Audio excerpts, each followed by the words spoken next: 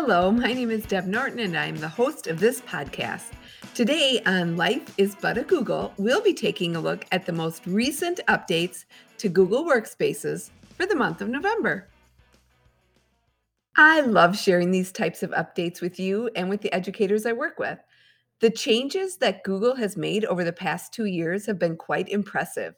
These updates create a much more immersive and inclusive and productive suite of tools that all work so seamlessly together. Many times, it's the work of artificial intelligence working in the background to help us compose an email or a document or to easily schedule a meeting around our busy schedules. These Google updates are some of my favorite updates to share. So let's get started. The month of November has brought some updates that I think will impress you. So we're going to dive in and take a look at what has rolled out or is coming our way soon in Docs, Sheets, Sites, Calendar, Gmail, and Google Meet. Update number 1 is for Google Docs, and ELA teachers, you are going to love this one. There is now the ability to add citations directly to a Google Doc. You simply click on the tools in the menu bar and then on citations. A side pane will open with all of the different options. There's a new search and automated entry functionality to this. So when adding citations in a Google Doc, you can search for books or online resources and then automatically populate attributes for your sources. There's also an option to manually cite a source. So when you add a citation, you can first choose your citation format, MLA, APA, Chicago. Then you can add and edit your sources. You can add in text citations directly to the text on your document. And you can add or update a bibliography of citations right in your Google Doc. Here's update number 2, and it has to do with the new Google Sites. So users can now copy a single page or a subset of pages in the new Google Sites. So previously, you were only able to make a copy of the entire site. But now with this new feature, if you're a site editor, you're going to have a lot more control. You can allow users to reuse part of a site or can easily break up a really large site into smaller sites. I remember last September when there was a Google Sites update that allowed users to restore a specific page from a site using version history on site pages. I've used this a few times. It's very handy. But between these two updates, it's going to make it much easier for editors of a site to share with their students and collaborate better within a Google site and just within specific pages. Update number 3 is also about the new Google Sites. In episode 1 of Life is But a Google podcast, I spoke about a reminder for the classic sites to new sites migration. Well, Google's decided to extend their previously announced timeline to make this migration process easier for workspace customers. So here's the new timeline. Starting June 1st of 2022, which I had said would be December 1st of 2021, you'll no longer be able to edit any remaining classic sites in your domain. And starting July 1st of 2022, in which I had said it would be January 1st of 2022, classic sites will no longer be viewable unless they're converted to new Google Sites. So personally, I was ready for this December-January migration, and I've already converted all my old sites to new sites, so I don't even have to worry about this migration and when it'll actually take place. But you now have until June and July to migrate everything from old sites to new sites. In my opinion, the sooner this migration takes place, the better. Okay, update number 4 is for Gmail and Calendar.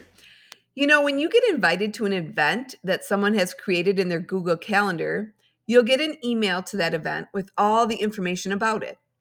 The information appears in a box, and then there's also this RSVP with options of either yes, maybe, or no. The update is now there will be a drop down menu for the yes reply, which will include 3 different choices. One will be just yes, another will say yes in a meeting room, and the third option will say yes, meeting virtually.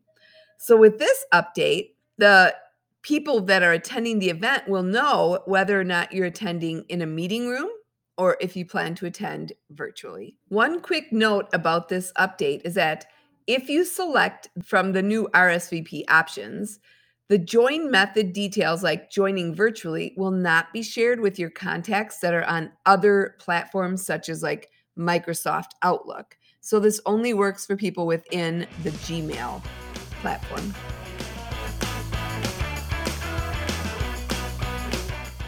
Update number 5 is my favorite November update, and it has to do with Google Meet. So Google has added new immersive backgrounds for Google Meet on the web. The backgrounds feature these subtle animations that give your background life or change kind of the lighting that's in your background. So there are now cafe and condo interiors that will have various iterations, such as a cafe with a snowy background, or sunny, or rainy, or it might appear to be taking place at nighttime. So Google says this is going to help attendees to better represent their current time zone and their current climate. What I noticed about these immersive backgrounds is when I move my head forward or backward or from side to side, the lighting in the background will actually cast shadows and lights on my face that make it appear less fake and much more realistic. So if you want to try out one of these new backgrounds, just go to meet.google.com, start a new meeting, and choose one of the cafe or condo backgrounds. To choose a background, all you have to do is click on the 3 dots in the bottom menu bar and then click on Apply Visual Effects. And there you'll see all the backgrounds that you have to choose from. Update number 6, which is my last update for November, has to do with Google Sheets. Back in episode 1 of this podcast, I shared the at menu for Google Docs, where you can type the at symbol and like magic, a pop-up appears with many options to add things like people, images, files, tables, etc. directly into Google Docs. This feature is called Smart Chips, and up until now, this only worked in Google Docs. Well, Google announced that you can now add Smart Chips directly to a Google Sheet. If you type the at symbol in a cell on a Google Sheet, people chips will appear. These chips allow you to quickly view more information about one of your colleagues or contacts, including their location, job title, and contact information. You can also take actions such as book a meeting, start a chat, send an email, and much more directly from a smart chip. Have you ever used smart chips? You know, if you're not using these yet, you are missing out on one of the best new features that Google Workspaces has to offer. Well, that's all for this episode of Life is But a Google on updates for Google Workspaces. I hope these updates are useful for you to stay up to date. Thank you so much for listening to this podcast and let me know your thoughts on how I'm doing. You can send me an email at deb.norton.tech@gmail.com. You can reach out to me on Instagram at instagram.com/deb.norton.tech, or I'm on Twitter at twitter.com/Deb_Norton. And by the way, I also have a website. You can check it out at debnortontech.blogspot.com.